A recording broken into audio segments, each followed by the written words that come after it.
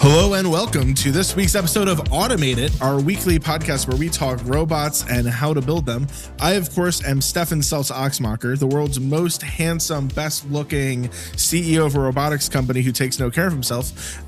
And with me is someone whose hair is even more well put together this morning than that, or this afternoon than mine is. I like to measure it in terms of poof factor. So basically today's Valentine's Day, so poof factor is high. I mean, that's what our significant others like. They like a nice, loose, not well put together haircut that shows that the care you don't take care of yourself, you know, they probably also get from you. Definitely goes into the robots. So again, this is Automate It, the weekly podcast from Polymath Robotics, where we talk about how to build different robots and the fun challenges therein.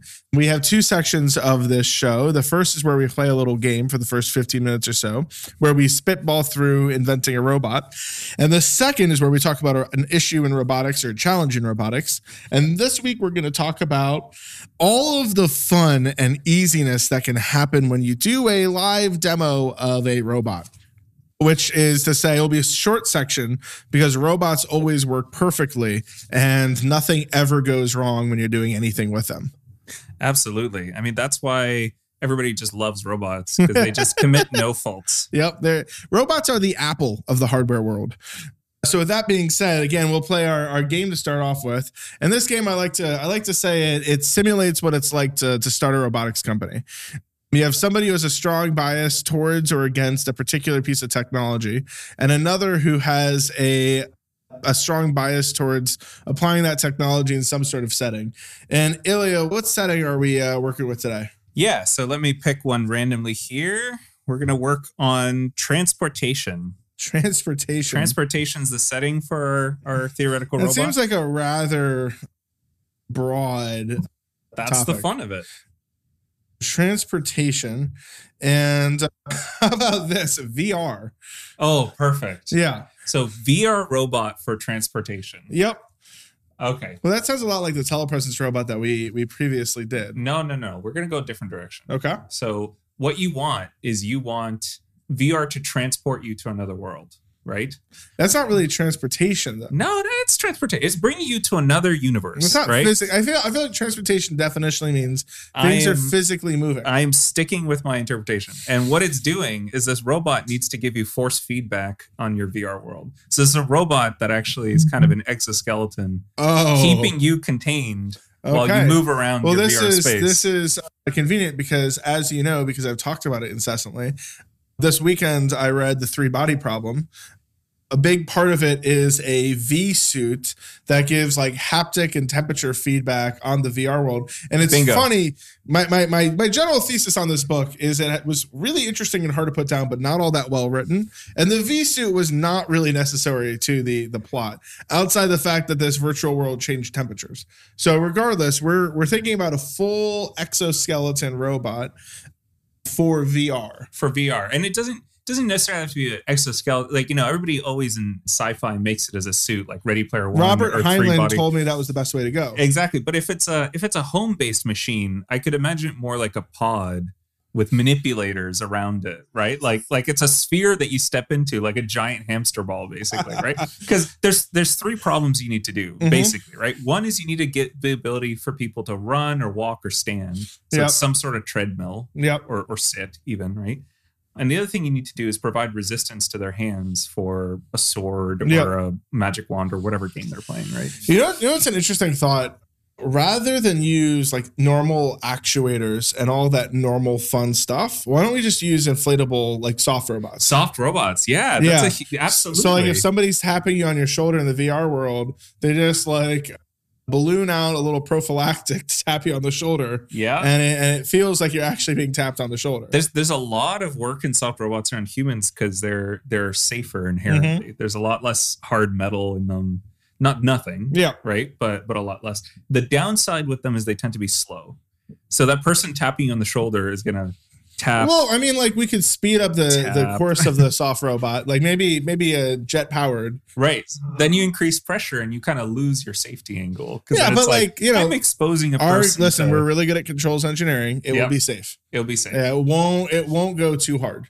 Yeah. Yeah. The other thing is you'll hear the onrushing air if it's really fast. Well, you have to have noise canceling headphones as part of your VR headset. As part of your VR. Obviously. That's the first part of virtual reality is noise canceling headphones. This all makes sense. You know, every time they show Vader coming out of his like little pod, yep. You always hear that sound. Yep. And what that is that's the air releasing from the VR system. Yep. That's not his life support or anything. No, he's just he's in there playing Beat Saber. So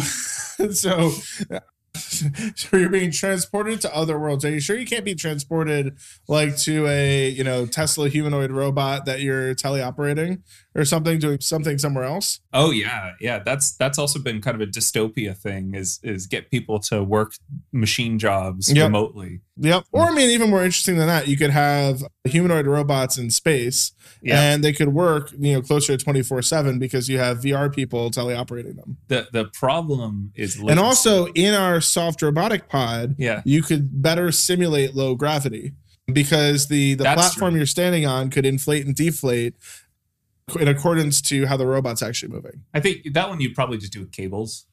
That's probably easier than inflating, deflating. Just have the person wear a harness and the cables take up some amount of slack. But the problem with the harness is then your soft robotic things need to move around it. Yeah. Yeah. I think that's... So, actually what's interesting. So, I mean, I think that we've talked about maybe slightly on the podcast, but not as much as I'd like is how you could use robots to do something like colonize the moon, and how actually like good mechanics and technicians are going to be more valuable should be a higher percentage of the first 1,000 people on the moon than like dual PhDs in whatever. So what you could actually do though is you could have a lot of these technicians on Earth in these VR pods doing minute movements to fix something. You won't do it on Earth though, because you can't beat the speed of light latency. It's about 2 seconds to the moon and then 2 seconds back. And as a fun fact, surgeons start to struggle above 150 milliseconds of latency. Yeah. So, I mean, granted, rewiring something is not as delicate as open heart surgery, but it's not actually fine motor wise. It's not that much less. So much more realistic though is you could have people on the hab on the moon in a safe, armored, maybe underground habitation space doing above ground work within local proximity. And then your latency could be a few milliseconds. And what's great about this idea is we finally found a use for humanoid robotics. Yeah. Yeah. I mean, wheels might still be better than legs, yes. But actually the moon's not going to be that great of a place for wheels in the get-go. So I think it's fine. The regolith is variably dense and deep. Yeah, but the whole Apollo missions had those little amazing fold-out buggies that they rode around. Yeah, but like for walking around, especially for walking to go, swap out the pipe on this thing, whatever, legs are gonna be better than the wheels you could have on a robot. I don't know. At least for like minute navigation. I would be willing to make a beer bet. All right. So this beer bet will pay off in 5 to 50 years. Yeah. Probably more like 50 to 100, but we'll see. Yeah. But you could have a humanoid robot that you're in a radiation protective pod underground, and you can be in this pod with a bunch of soft robotic arms bumping out at you. Yeah. I mean, would soft robots be the best way to simulate, like, here's this pipe, here's this, reach around the back of this and feel that this nut is a little loose and tighten it? I think if you made it small enough, so don't think really, and it might not even be air, actually, better might actually be fluid, so hydraulics. Yeah. Because you don't run into the compressibility problem. Mm-hmm. But if you had really small capillaries that could give your fingertips a sense of resistance, that would actually probably be quite good. So actually, in other words, what would be interesting to enable this is if you could make a mesh type of system that had like a large number of these little gates that could expand, so you can make more capillaries to get a higher degree of resolution than like that soft robot company that like had the elephant looking like thing, whereas like really just big old pillows walking around. Exactly. And that's, again, you run into the speed problem, but I think with fluid and with enough compression in small spaces, you could probably get it working. I mean, another interesting challenge with that is, since you're assuming your eyes are where the humanoid robot's eyes are, you wouldn't necessarily be able to see around the pipe to notice that the screw's on loose. So you'd actually have to stick your finger out underneath the pipe. Right. There'd have to be a camera on your finger or some sort of sensor to say like, oh, here's where the nut is. Well, touch. And you could feel that. Touch sensing. Yeah, you can definitely do touch sensing today. But like if you were relying on touch sensing for the robot to form, then there'd be more delay. Whereas if you could, scan it with a LiDAR, by the time your hand reaches over to feel where that nut is, it could have already formed. And it might be like for this type of use case, the best UI for realizing that the nut is not all the way screwed in might actually be touch. Yeah. As opposed to magical computer sees that image of the nut and says, this needs 4 more tightenings, sir. Well, coming back to your PhD topic, right? You could do, or technician, you could do kind of all sorts of efforts on that. Or if you look at most trucks and things out there, they'll have little painted marks on the nuts. Yep. That paint from the nut to the thing that it's attached to. And so you can just visually see if the nut's been unscrewed since installation. So just optically, because, if you're on a big site like a oil rig or something, you're not going to go around poking every single nut. You have to visually inspect them and then figure out what to do. Though I suspect in an environment like the moon, there's going to be lots of general use parts. Yeah. And like things being painted for a specific application is probably not something you get. No, not pre-painted at the factory. I'm talking about like you finish putting it together. Yeah. You pull out your marker out of your back pocket. This is the technician approach. And you just swipe a line across the nut and the part. I got you. And that's it. So let's go back to our pod. So we know that the pod is primarily for teleoperation of humanoid robots doing complex, dexterous tasks. Yep. On the moon. Yep. On the moon or could also be underwater. No, I like on the moon. Yeah. That's a good one. Okay. But could also be underwater. I mean, Sure. there's very dangerous underwater technician tasks. So like for sure. in underwater nuclear reactor or in the underwater part of a nuclear reactor for an oil rig for whatever, this could be a great way to power something like that. So in terms of what the robot needs to do, interestingly enough, doesn't really need to do that much sensing. No. So the main thing that this kind of pod for moving humans around needs to do is just make sure that it's not exerting enough force to hurt you. Yeah. So mostly it's pressure or torque or position. Well, sensors. and then also arranging itself such that it feels like the world you're looking at on the VR headset. Yeah, but the one does the other. You know what this is a bit like? This is a bit like in Star Trek, there's like holo suites or the holodeck. Right. In X-Men, there's like a simulation room where they'll like practice fighting sentinels or whatever.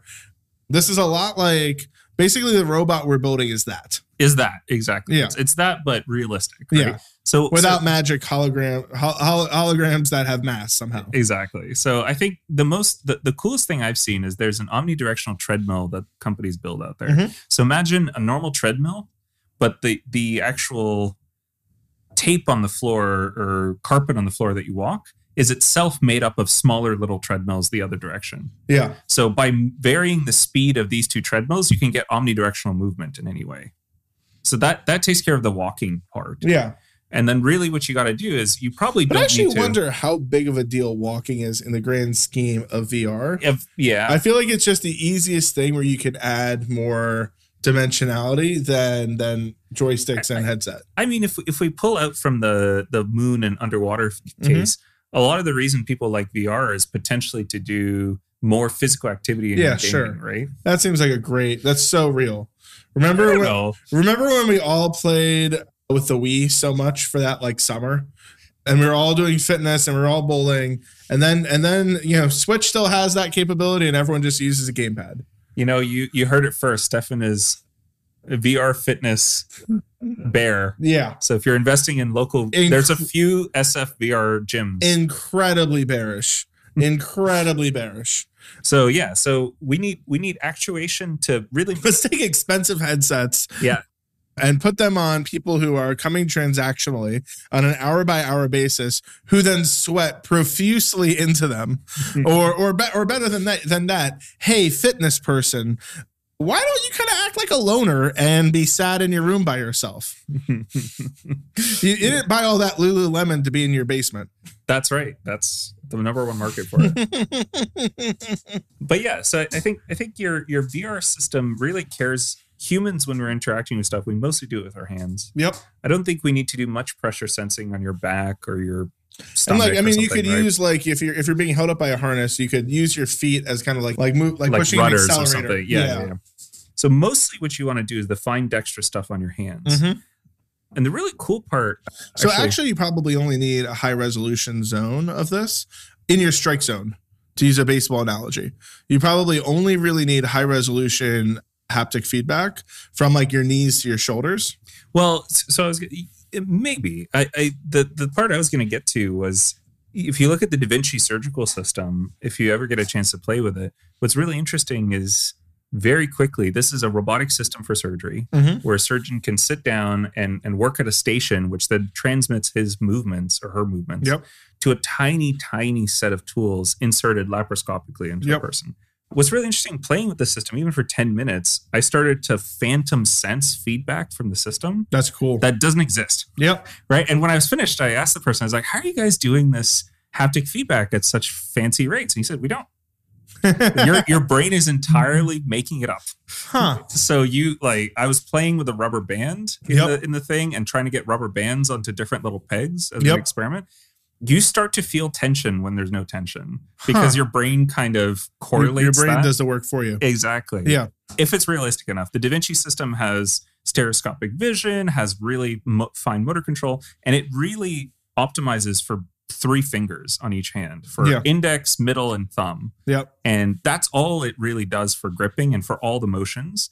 Doesn't care about pinky or ring finger, doesn't care about arm position. It's just those positions and their relative pose to each other. So that's actually probably mostly what you care about. And if you look at the way the Da Vinci system's set up, there's those kind of fine manipulators at the end, and then they're mounted on 2 or 3 axes just to figure out their position in space. Right. And if you can do that like that, you could do it just by optically sensing the person's hands. But you do want to give that feedback, I think, either phantom feedback just by being really, really good, or by providing resistance on those joints. Or by buying this, $4 million Vader egg. The Vader egg 3000. I'm sure you're gonna call it. This is better yet though, because it's on the moon. So as a product coming to you soon, wherever anyone wants to deploy humanoid robots in adversarial environments, the Vader egg 4000 is the primary way to build a highly dynamic UI UX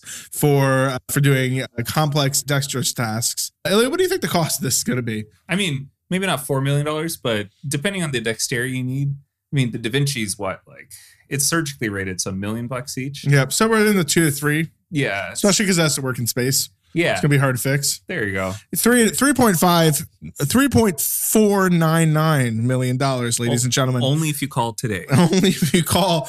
Our phone lines are live. Alrighty. So that being said, let's move on to our next subject.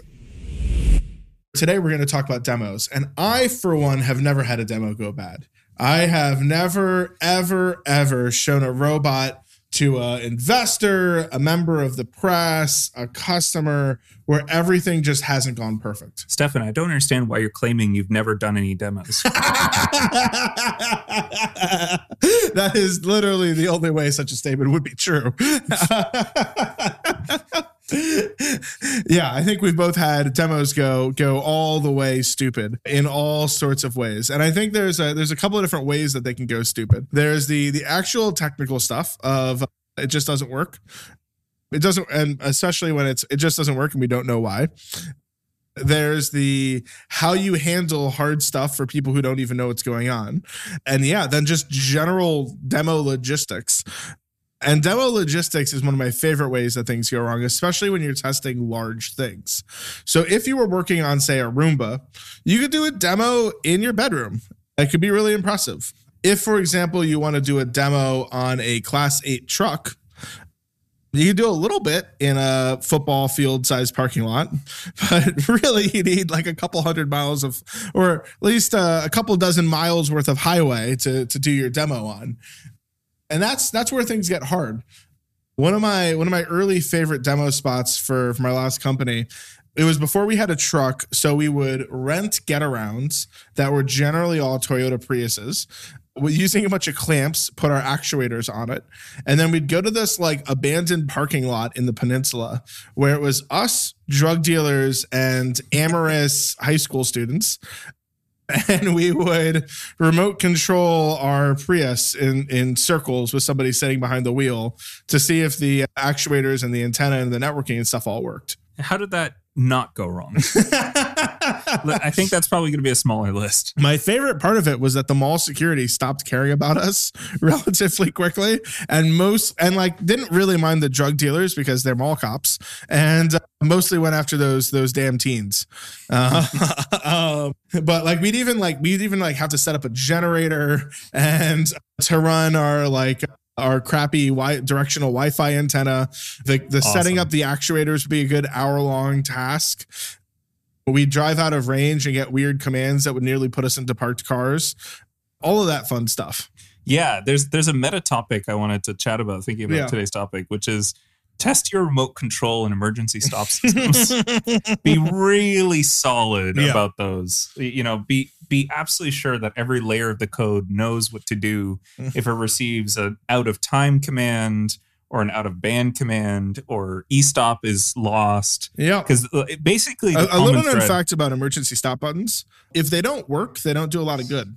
Yeah, they're no longer an emergency stop button. They're more like a stress relief ball at that point. Where you sit and crunch it, hoping that something will happen. So I'll tell one funny story to kick off. So at ClearPath Robotics, I had brought one of our larger vehicles. We would take it out to different events just to get some community outreach. And so we drive it out there off the back of a rental van. And we put it in the field, and I start testing around, making sure it's okay. And it's driving around in this big field. And then I decide, okay, it's time to bring it back. And I move the joystick to bring it back, and it continues to go in the direction it was going. And so I say, oh, that's strange. And I move it a little bit more, and it continues to go in the direction it's going. And that's when I realized that the batteries on the joystick had kind of run down. And so it fell into this funny state where it thought it was still okay, but it was just far enough beyond the range of these almost dead batteries that the vehicle just kept repeating the same command it got the last time. So here's this very large autonomous vehicle. How large are we talking? Oh, it's ATV, Roomba, 700 pounds ATV. It's ATV on steroids. Okay.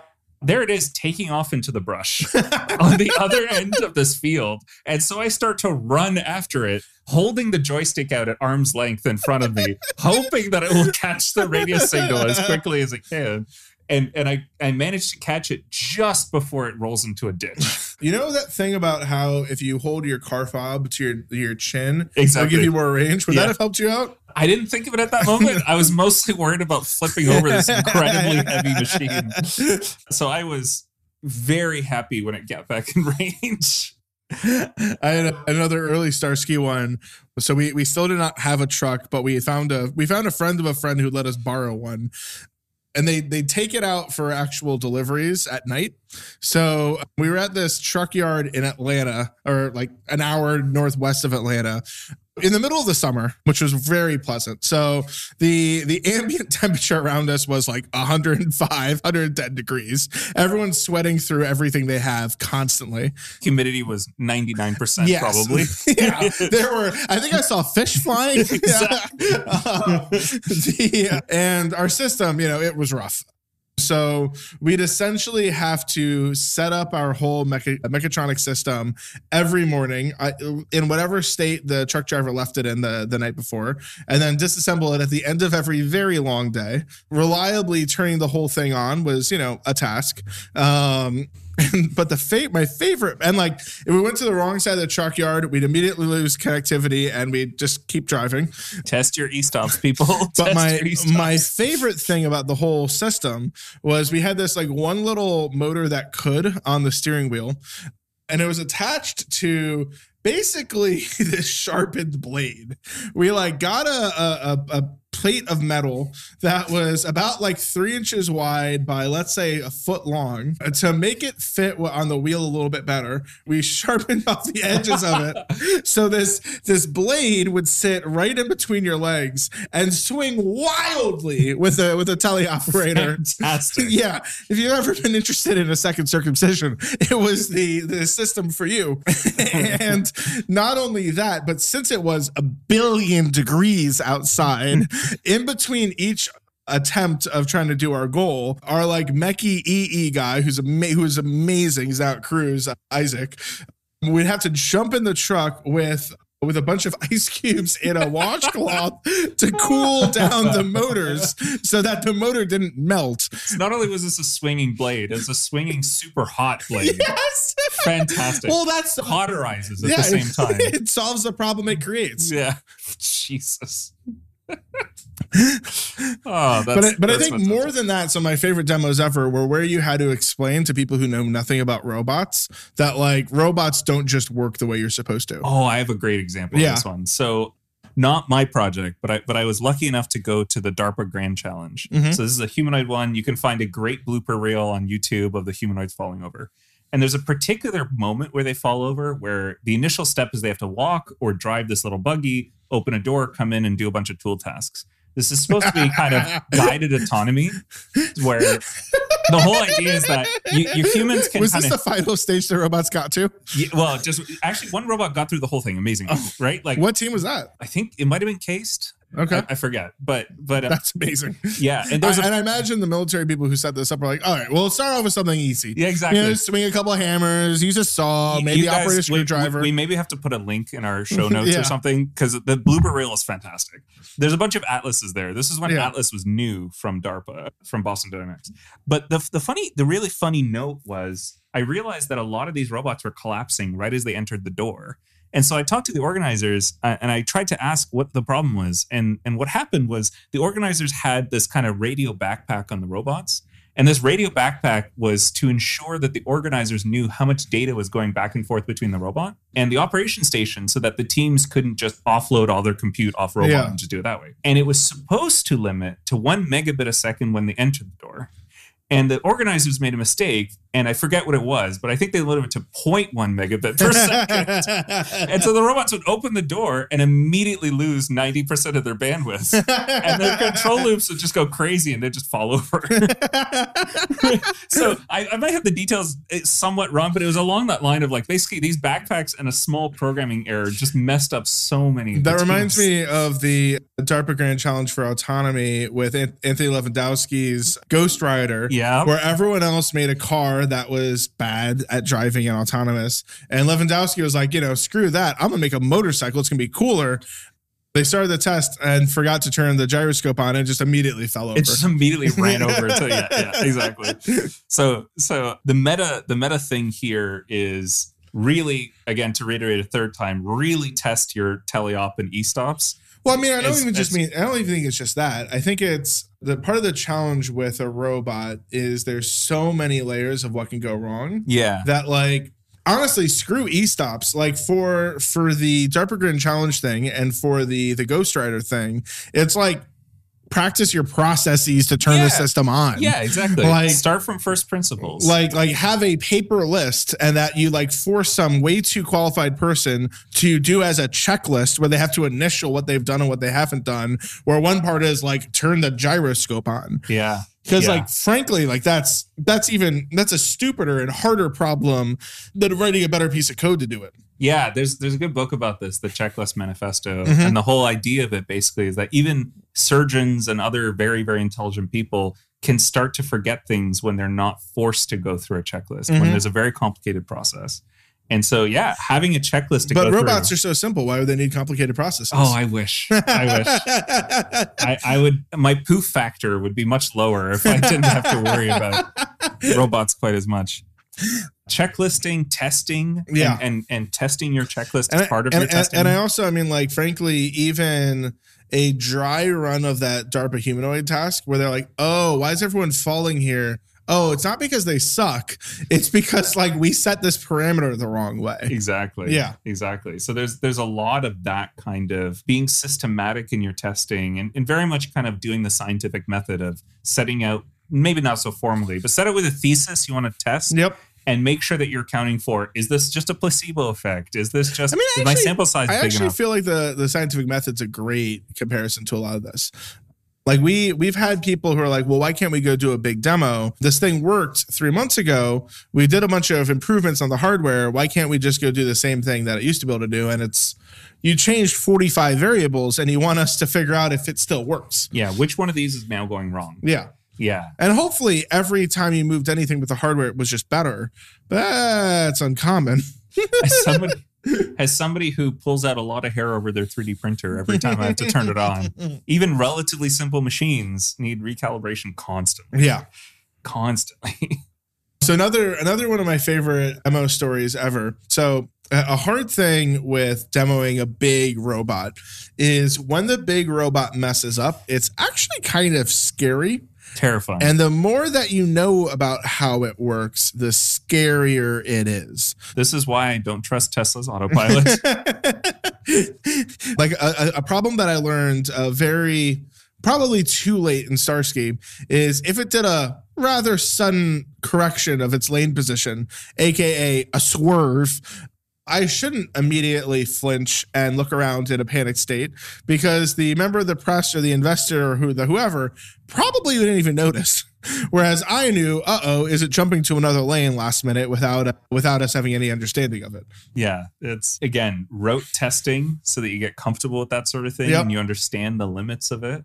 Oh, for sure. So with Polymath, we've had some interesting testing things. Like when we first had our test tractor set up, we did a test where we were a little overconfident, didn't have anyone in the vehicle, and then immediately set it off to drive towards a bunch of fuel. We learned how to make sure our e-stop was working from that. But even more than that, our kind of standard demo at Polymath, as you know, is we're constantly letting other people drive our robot. And that's had, a number of impacts. The worst is, there was one time when we were at an event, we were talking to a couple of people who had equity stakes in our company, including a rather successful autonomy founder.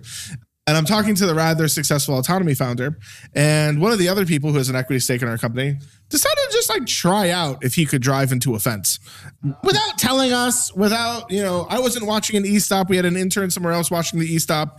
Just, went for it to see what would happen. Thankfully, we did have a geofence that worked. But I think the biggest thing is by doing a large number of demos, we've gotten our system stable. Yeah. Yeah.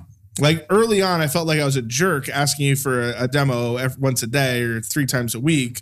And then they all kind of worked. So now I ask for a demo basically every time I have a meeting. Use engineering laziness against them. Yep. Where basically if you force them to do something hard a bunch, they'll eventually make it easier. Or, just buy a system that works rather reliably and focus on the valuable stuff. And Polymath could be that system for you. So with that little commercial, Ilya, what are we talking about next week? We have a TBD for next week on the schedule. As sometimes, most of the time, practically all the time happens. We will find out what we're talking about next week. That sounds good. Well, thank you all for listening to us talk about demos and moon robots again. Have a great week. See you next time.